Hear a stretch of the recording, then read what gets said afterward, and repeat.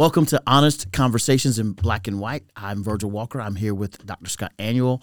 I only throw that doctor on every once in a while. I don't want you to get used to the honorific. Hey, at least you pronounce my last name wrong, because there's people out there right now kind of in the habit of doing that. You know, what presentations of that are you hearing? I'm just hearing rumors. I haven't heard it personally. I'm just there are a number then. Aniol, like Daniel, Aniol, Aniol, yeah. Say it for us. Aniol, like Daniel Daniel without the D. Yeah, that's the easiest way. Yeah, that's easy for me. And it's Polish for angel. Okay, so obviously, I'm gonna leave that one alone. I tell my kids all the time, you need to live up to your name, not the opposite. You know. I'm going to leave that one alone. I'll let you roll with that. That said, I'm excited for our conversation, and that's what these are, more conversations than they are kind of a kind of intense interview. I just want to have a great conversation with you about the subject of a brand new book that we have printed from G3 Press called Musing on God's Music, Forming Hearts of Praise with the Psalms. And so that's there. That is by none other than Scott Aniol. And man, I'm excited about this for a number of reasons. This book, especially the study guide, has really formed us. By us, I mean my wife and I. As a study guide is available, and we here at G3 at Praise Mill at our church have been actually walking through the contents of this book. Man, it's been an incredible blessing. So let me start here and just ask you the question of what were you thinking? What was the driving force that caused you to say, this is something that I want to write? Kind of give us that background. Yeah. So it's been actually many years in the works. I taught a couple times a class at Southwestern Seminary on the Psalms. And so just really digging into that. And really it was during COVID, having a little extra time during lockdown, that I really started to sink more into the Psalms, into some of the more recent scholarly work on the Psalms. And so both it was that and sort of doing the work, but then also my concern that we don't sing the Psalms anymore. And why is that? Especially in Baptist churches, we sing hymns, and then there's that whole conversation. But we don't tend to sing psalms. Right. Why is that? Right. Or if we do sing the psalms, we tend to gravitate towards a couple. Psalm 23, Psalm 100. Right. There are a couple of more familiar ones, and so then those two things coming together, I began to realize, okay, I think one of the primary reasons we don't sing the psalms is because we don't understand them. Yeah. Yes. We look at a lot of the Psalms that are dark, or that seem Jewish, or that don't seem to speak my heart language or whatever. Right. And we don't get the whole point of them, and therefore we don't sing them. Yeah. So I saw this as a good opportunity to follow Paul's command to sing psalms and hymns and spiritual songs. Right. There's debate over what those terms mean, but at minimum it means sing psalms. So. Right.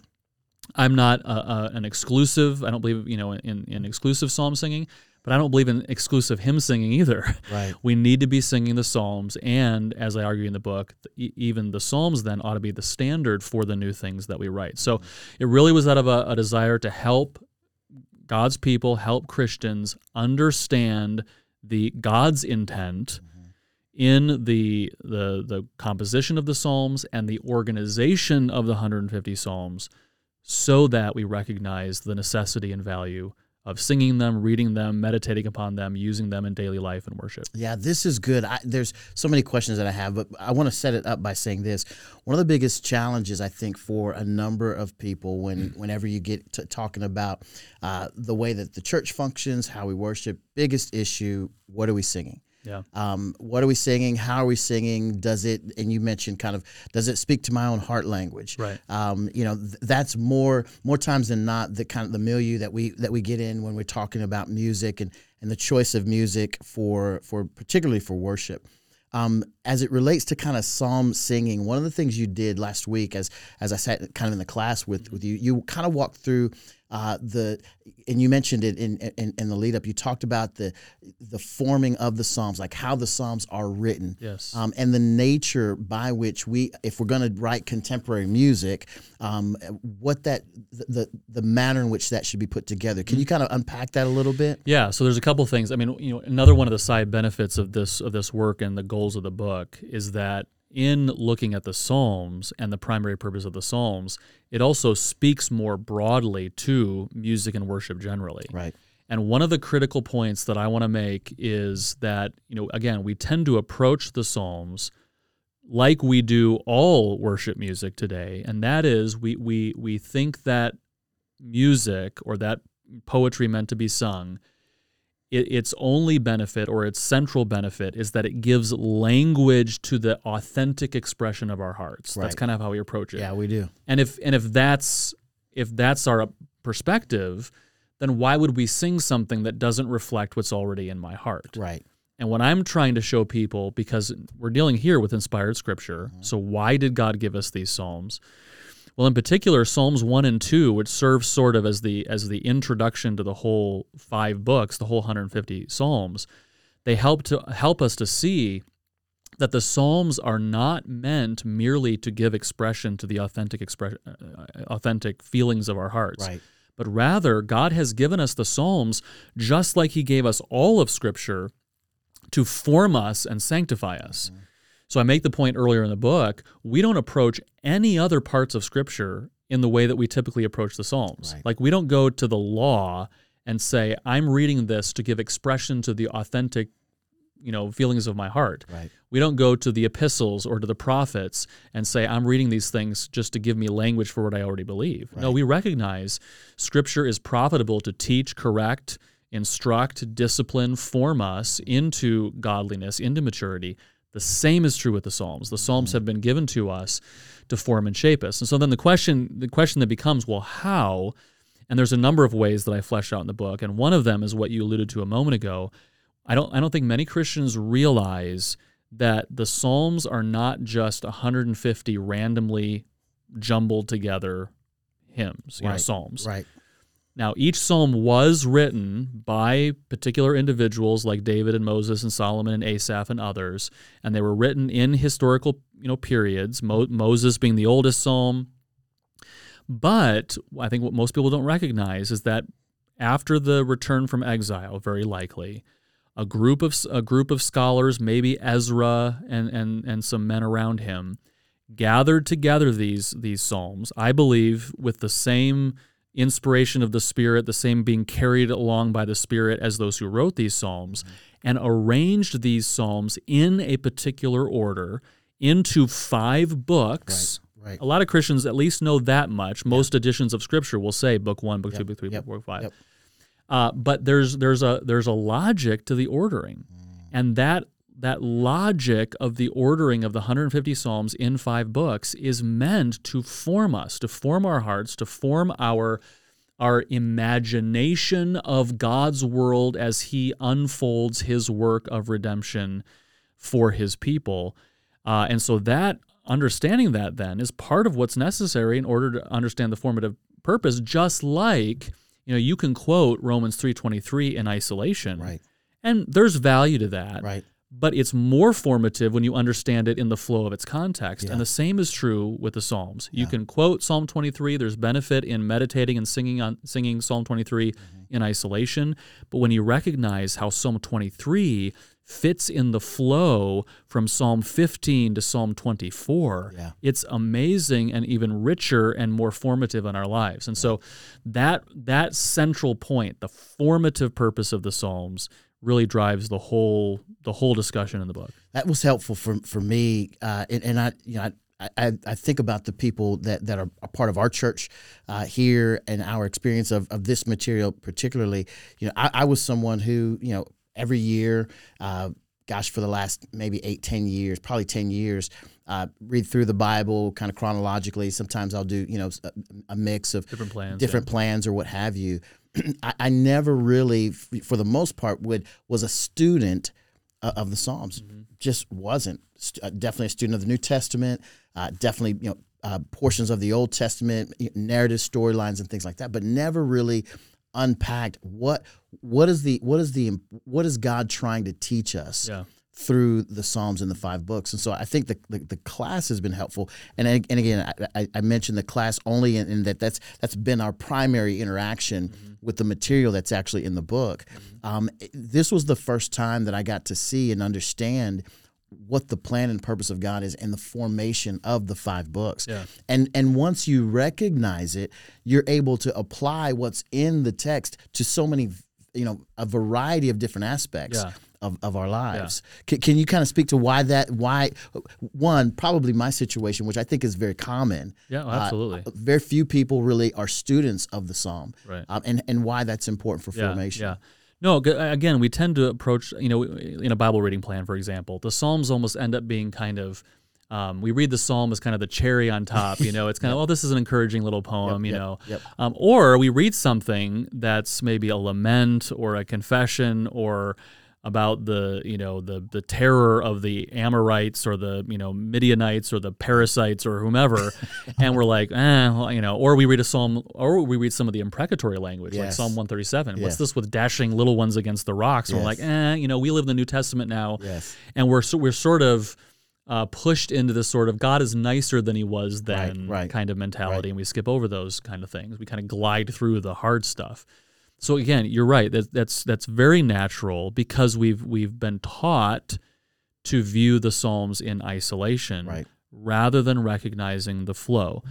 And so there's a couple two lenses through which to view the flow, and I can just introduce them. But again, encourage people to buy the book. Yep. One, again, as I mentioned earlier, is introduced in Psalms 1 and 2. So how I describe it in the book, really what we have here. It's articulated as 5 books, but this is a musical work. So I like to describe it, and this is not new with me. I borrowed this from someone else, but to view the Psalter like a cantata. And what a cantata is, mention that in the book. A cantata is, think about Johann Sebastian Bach would write cantatas. Right. Well, in a cantata, the composer doesn't write all of the music. Right. He borrows, this hymn, this other work by other people, but then he weaves them together into a narrative. He does write some of his own material, and that's really what we have in the Psalms. So you've got all these Psalms written by Moses and Solomon and Asaph and the sons of Korah and David, but the editors wove them together into this 5-movement cantata. Then Psalms 1 and 2 are really the prelude. They introduce all of the major themes and the purpose of the cantata. And the last 5 Psalms, because the cantata really ends with before those last 5 Psalms are sort of the coda that they wrap things up. Right. So so to think through the flow, the Psalms 1 and 2. I mean, how Psalm 1 opens is telling us what the whole purpose is. Blessed is the man. Right. The whole goal is God wants us to flourish. God wants us to prosper. He wants the fruition of what he promised to Adam all the way back in the garden when he said, be fruitful and multiply and fill the earth. He blessed them and said to them.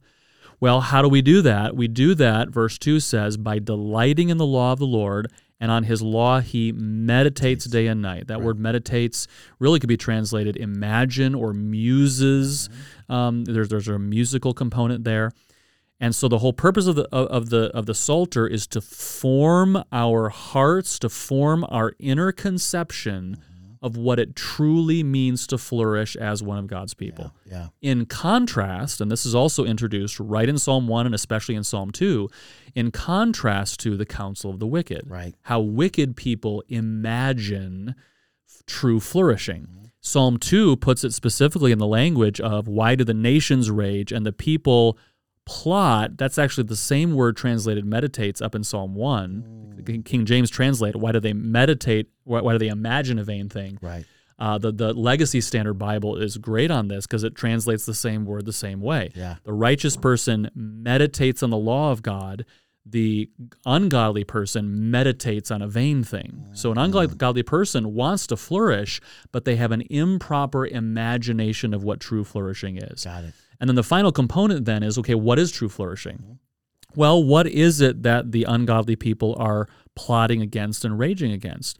They're raging against the Lord and his anointed. They're raging against the rule of God, which they conceive or imagine is something that needs to be cast off. Right? So that's the difference. Both godly people and ungodly people want to prosper. We want to be blessed. The difference is that the godly person, the righteous person, conceives of blessedness as happily submitting to the rule of God, while the ungodly person conceives of blessedness as casting off the rule of God. So that's the contrast then that you see woven through the entirety of these 5 books. And so one of those lenses through which to see the flow is that these Psalms help to shape a proper conception of blessedness, happily submitting to the rule of God amidst a sin-cursed world in which wicked people are casting that off, and even in the midst of a world in which we're still battling our own sin, which is the reality of why we need these Psalms of confession. And even from a standpoint of as we live in this sin-stained world, believing that it is the wicked who are actually prospering. Right. As we look around us and we know what's happening, the benefits, the advantages that they have, the privilege that words used, and the Psalms specifically mention that. Like, for instance, Psalm 10 is talking about the wicked boasting, hotly pursuing the poor, and it says his ways prosper at all times. I mean, that's the reality. That's why this is so applicable to our day and age, right? Because this is exactly what you look around us and we think, man, the wicked are they're winning. And from a visible stance, it looks like that.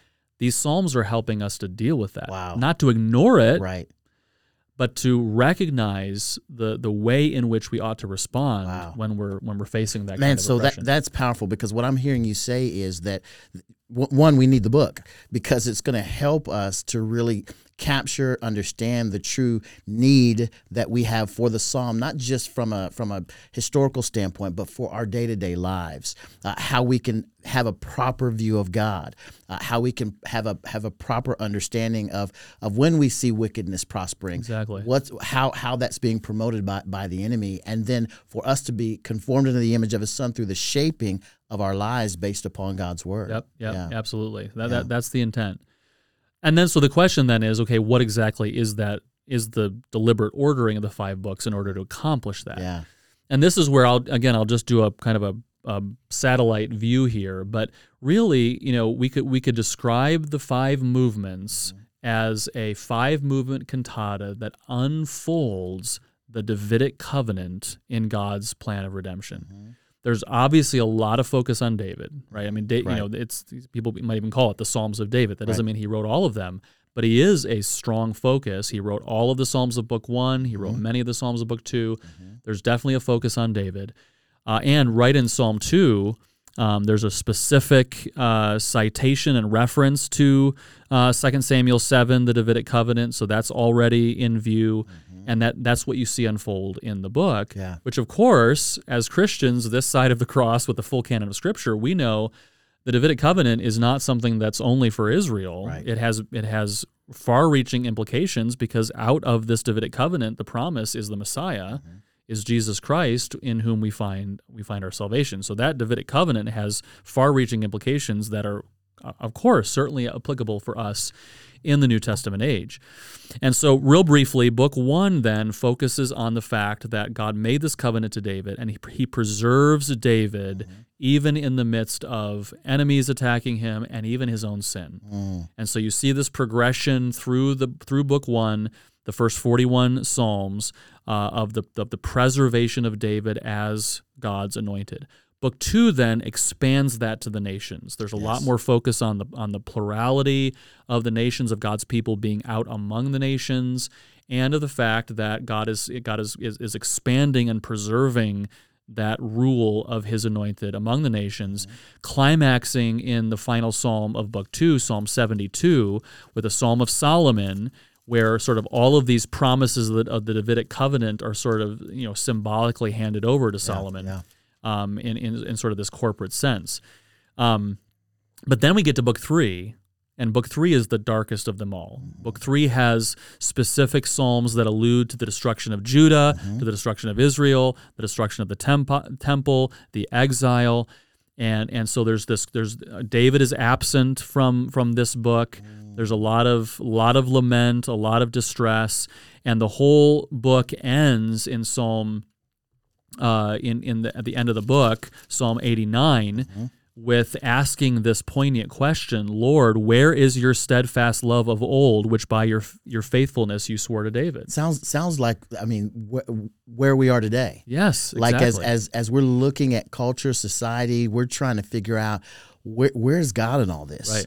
You know, what as a believer navigating life, how do we deal with that? Right. And so what I'm hearing you say is that was a view of those who were the writers of the psalm at the time. Right. Well, not even just the psalm. Yes, absolutely the psalm, but in particular the editors of this arrangement in post exile. Yep. Because here is why it's so applicable. I'm glad you brought that up. We currently, as the church, as the New Testament church, live in the same age as Israel returning from exile. It's the same. It's actually the same period of time in the outworking of God's plan. Obviously, there's a big event that happens in the middle of that age, Christ coming. Sure. But this reality, think about the original audience, not of the individual psalms per se, but of the book in post-exilic period. They've got these promises from God. They experienced the glories of the Davidic rule and Solomon's rule, but then they went into exile. Yeah. And now they've returned from exile, and they're thankful for that, but the temple is not in any respect as glorious as it once was. Right. They don't have anywhere near the land that they once had.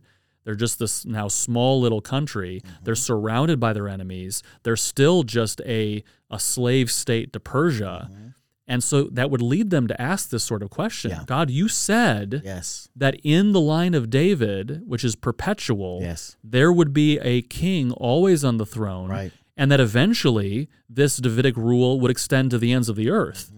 And it looked like we were getting there, like David and Solomon. That's books 1 and 2. Like it's expanding. Look, it's coming. It's coming. And then all of a sudden, here we are in this little parcel of land, right? So what you said is exactly right. We are in a very similar situation. Yeah. We look back at the glory days. Yes. We look back at Christ and what he did, and we're so thankful. And we have all these promises about Christ ruling visibly on his throne, and the knowledge of the Lord covering the earth as the waters cover whatever the language is. We have these promises, but we don't see it happening. Right. So we're tempted to despair, or to take matters into our own hands. Let's see if we can expand this a little more. Sure. Rather than, this is why it's so formative, recognizing what God is communicating to us through the Psalms. And that leads us then to Book 4. Yeah. What's really interesting about Book 4, there's so many things I could say, but kind of the central message, interestingly, David's name is not mentioned, so he's kind of absent in that sense. He has a couple Psalms, which are in a sense sort of giving him voice in the midst of this trouble.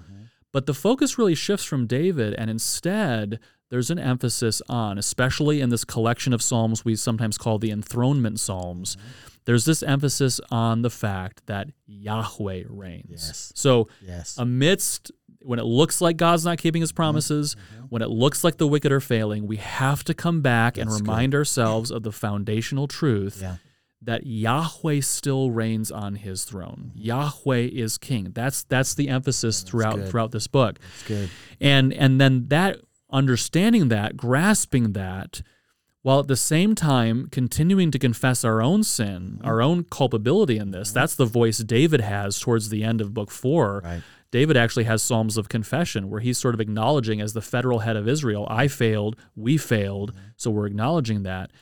But if we acknowledge our own sin, recognize the sovereignty of God, he's still on his throne, he will keep his promises, we can have confidence in that, then that leads us finally in Psalm 104, at the very last verse of Psalm 104, before we get to Book 5, to this climactic point where we find the word hallelujah, praise the Lord. And a lot of people don't realize that's the first time in the entire Psalter that hallelujah appears. Wow. We think, the Psalms everywhere. are about praise, it's everywhere. Right. Doesn't appear till here, because you got to get through all of this before you can truly praise the Lord, which is the goal. Yes. And that's then where we go in Book 5. again, there's a lot of hills and valleys and things happening in Book 5. Yeah. But Book 5 then is leading us to that praise specifically by foreshadowing David's greater son. Think about Psalm 110. David said, the Lord, this is a Psalm of David, the Lord, Yahweh, says to my Lord. Well, who is David's Lord? Yes. Right? Yes. Explicit foreshadowing of David's greater son, Yes. this messianic psalm, climaxing, foreshadowing the climax when David's greater son will sit on his throne, when he will accomplish sin and death, not only what he will do on the cross, but what he will do at his second coming, Right. when sin will be no more, Yes. when there is no more wickedness. You Yes. get to Psalm 105 and it's gone, right? Yes. All of that wickedness is gone. And that's what, Book 5 is sort of leading us progressively through. All of this meant to form this within us so that we can respond to our present reality in the way that God intended, very similarly to how he wanted the Israelites to respond when they returned from exile. This is all incredibly helpful. And again, we're blessed here to have you walk through this. I think this book should be something that every pastor should get. I think it's something that every discipleship pastor should have. First for himself, Right. And then for every class, because this has been eye-opening as you've walked through, the books, how they're broken up, what was the intent of the authors who brought these sections together, having our formation in mind. I want to ask you just a couple more questions about this. How do you anticipate? Because I've already encouraged pastors, church leaders to get the book. How do you anticipate or see this book being used in the local church? Yeah, absolutely. You alluded to, we've sort of been pilot testing a teaching curriculum to go along with this, because Right. I haven't done all the teaching for this. We've got several classes. The teaching is spread out, and even I was out of town, and someone else would even teach my own class. So I developed a study guide that goes right with the book, that goes with each chapter, kind of isolates the main point of the chapter. Some things to point, to highlight, some of the key emphases of each chapter, some discussion questions.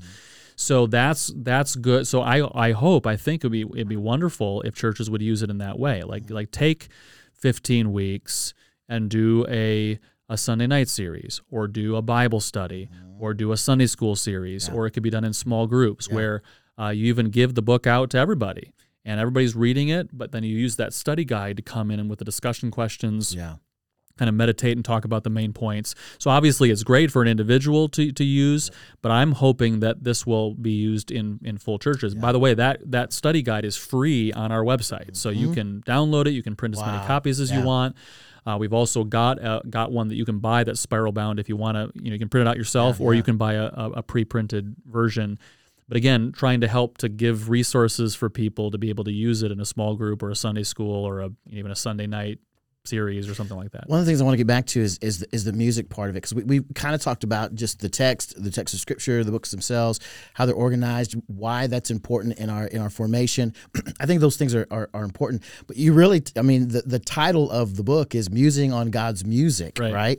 And so as we kind of think through, and you already said, you're not a psalm onlyist, right? So it's not we only sing psalm. But what would be the point that you would push in that direction as it relates to the musical aspect, how the psalm should be used in our worship, kind of, because one of the things we talked about, I think at the end of our class, was we were looking at the order of worship, right? Yeah. And we were trying to figure out, okay, based upon these 5 books and kind of the order and structure of those, how does that blend with the shaping of our worship and how we organize what happens during that, during a worship service? How would you speak to that? Yeah, so a couple things. Number one, in a gospel-shaped worship service order, which is what, again, historically Reformed churches have done, our church does, we advocate and teach in our workshops, etc.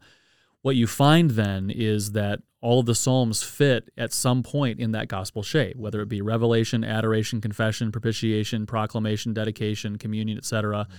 And so that's one way of approaching the use of the Psalms in the context of a gospel-shaped worship service. Right. And then musically, one of the things that we haven't talked about, but I talk about in the book a lot, especially towards the end, is the poetry of the Psalms, right? These are not just prose, narrative, didactic treatments of biblical theology. Right. They are poetry. There's imagery. There's art. And so then when we think about, okay, in our 21st century context, what music are we going to set to these poems?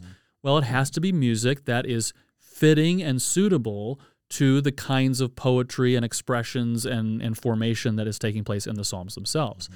And of course, again, God's people throughout history have sung the Psalms. So there is a rich tradition of psalm singing that goes back to the early church. The early church emphasized psalm singing, continued on during the Middle Ages. The Reformation sort of recovered hymnody in the vernacular, but then right alongside psalmody in the vernacular, especially in the Reformed tradition. The English tradition has a wealth of valuable resources. Unfortunately, that kind of got cut off in the 18th century when things shifted, especially in Baptist circles in America, especially. We shifted from being exclusive psalmists to getting rid of them altogether. Right. And a lot of that has to do with Isaac Watts. I love Watts, but I think Watts got it wrong when it came to the Psalms. Yeah. And so people began to sing Isaac Watts's paraphrases of the Psalms, which are good. They're good hymns, but they're not the Psalms. Right. And that was sort of a gateway drug to get rid of Psalms altogether. Yeah. So there's been a recovery in recent years, I think, which is promising. Let's at least bring back the Psalms, and let's find ways to sing these Psalms in English that we can sing, that we can understand, in sort of modern metrical poetry, to tunes that are accessible and congregational, and that's really what I would love to see happen. All of this is good stuff. I'm just going to recommend getting on g3men.org. I think they can find the book there, but where else can they find the book? Yeah, I mean, the book's on G3. It's on Amazon. Yeah. There's a Kindle version, and then the print version as well. And then the free curriculum is also on. You just can't beat that. I mean, I mean, first of all, you get a book, right? You order the book, you have it, it's available, it's to you. But then you can go on our website and download, free curriculum for the book, and then pass it out to classes and utilize it. I don't know anybody else that's doing that. I think it's definitely something that should be happening, that we need to happen. Anything that I did not cover as we kind of wrap up? I would just, one more resource I would recommend is something that we just recently released and opened pre-orders for, because a lot of people have started to buy the book, they've started to express appreciation, and the next question then is, I want to sing the Psalms. Where can I find a place to sing the Psalms? Right. Well, we have just opened pre-orders for a brand new Psalter hymnal called Psalms and Hymns to the Living God that we're publishing through G3 Press. It contains a metrical version of every one of the 150 Psalms. Wow. In some cases, more than one. Yeah. Psalm 119 has 24. Because we didn't have one setting for the whole thing. Right. So all the Psalms are in there. Many of the tunes of the Psalms are tunes to hymns that people already know. There are some that are not, maybe, but most of them are. So they're very easily used in a family or in a church. And then in addition to the 150 Psalms, we have 282 additional hymns as well. Wow. So this is going to be a great resource. Our church is going to be using it. And we hope many churches, families, individuals will get that hymnal, Psalms and Hymns to the Living God. It's amazing. I remember many a Monday, Tuesday, Wednesday, Thursday morning coming in. You're at 6 o'clock in the morning grinding out some of the stuff, putting stuff on the screens and stuff that I have no. Well, this is the second hymnal I've done now, and it, like Becky the other day, it's like, please don't do another hymnal, because it is just so much work with so many details. And but we're excited. It's a labor of love. Absolutely. Well, go to g3men.org, check that out. Pre-order Psalms, Hymns to the Living God, Psalms and Hymns to the Living God. Definitely pre-order that. Get this book, Musing on God's Music. Definitely get that. I think it will be incredibly helpful to you personally. I know it has been for me, for my family, and the shaping of our thought process about worship, about how we sing, what we sing, and then again, even on a deeper level, just having a clear understanding of the Psalms, how they're formed, how they were organized, and how they should speak to our lives even today. So with that said, anything else you got? Nope. That said, thank you so much for joining us for Honest Conversations in Black and White.